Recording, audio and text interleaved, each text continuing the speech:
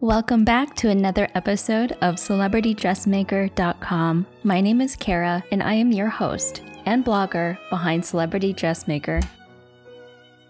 Today's topic is unraveling the mystique of the corselet. Please go to CelebrityDressmaker.com to see the visuals to be able to get a better understanding of what we are discussing today. We are currently recreating a Nina Ricci, and today I would like to discuss with you the inner corselet construction and why we would need it. When I think of couture, two things immediately come to my mind: lavish hand embroidery and the mystique of the corselet. The corselet is often used with heavy gowns and evening wear. Its main purpose is to act as a foundation to hold the weight of the dress and to keep the shape of the design. It alleviates the stress on a fragile bodice, which is often made from delicate fabrics that sometimes contain hundreds of hours of fine hand embroidery. In contrary to popular belief, the corselet isn't used for the purpose of tight lacing as a waist cincher, unless it is constructed with that specific purpose in mind, which some dresses do have.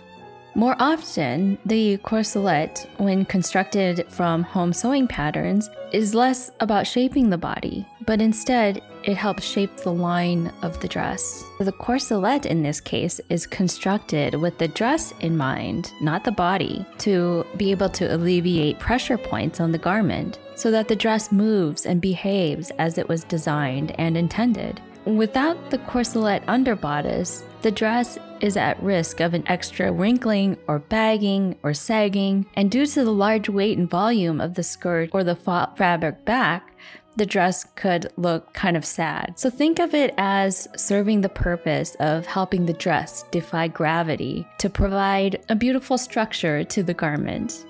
So even though the Nina Ricci Vogue pattern number 1388, which is the dress we're working on currently, even though it looks straightforward and plain, it does need an inner corselet. I wondered about that at first, so I tried experimenting by putting on the dress without the corselet, and while it fit perfectly fine, the bodice and the sleeves kept sliding down the torso. So I find it interesting that we rarely hear about the wardrobe malfunctions during the time that corselets were popular in celebrity dresses, like in the 1950s when this dress was designed. Corselets may have saved many starlets from embarrassing moments while under the scrutiny of the public eye. So the natural pressure points of the dress are usually located at the shoulder and at the waistline. So the dress needs bones, or permanent scaffolding, as I call it, to help alleviate these pressure points and to keep the form that the designer originally intended. This particular Nina Ricci dress uses 8 spiral steel bones to help shape the bodice line.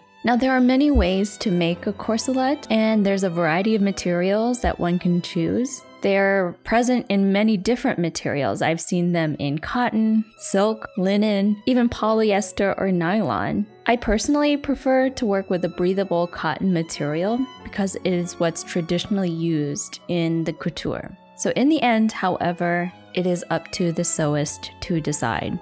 This Nina Ricci corselet is made from cotton bobinette that was purchased from the Bold from Dharma Trading Company.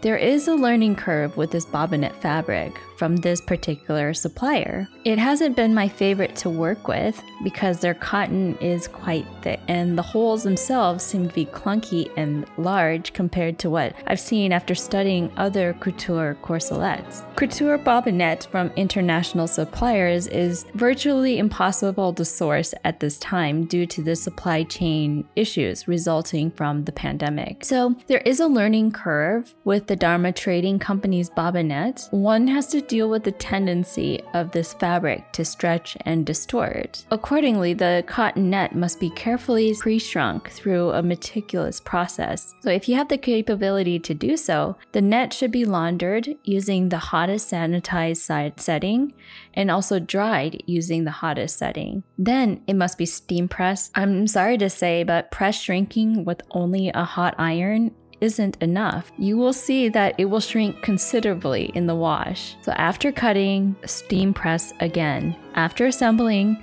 measure and steam press again to help retain its original shape. And after completing this entire process, the pieces should be the same size and shape as when you initially cut them.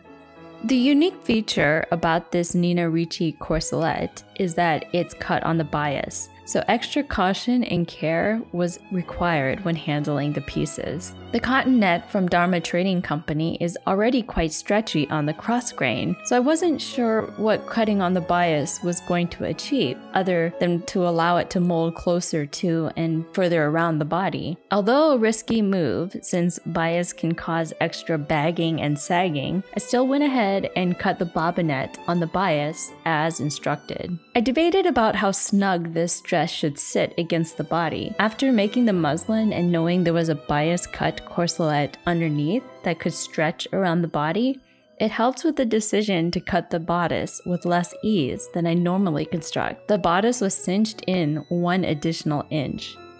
This decision to cinch more was made easier with knowledge of the bias cut corselet. An underlap extension was also created to lay under the hook and eyes to prevent them from rubbing and scratching up against the body. Although the corselet is the first thing we construct for this Nina Ricci dress, surprisingly, it is the last thing that's inserted, and it must be carefully sewn in by hand. The bodice hemline is then folded over and attached to the corselet using the muzzle stitch or the herringbone stitch. I found it interesting to mount the corselet onto the dress instead of mounting the dress onto the corselet. This is an unusual sequence of events, since most of the time, dresses are built over the corselet. In the end, it all makes sense to reverse the construction process in this particular design due to the sleeves and the belt loop design for the dress. So when looking back at the corselet construction process, they are actually not that complicated to construct, but they are essential to bring the contour of classical sculptural beauty to vintage fashion designs.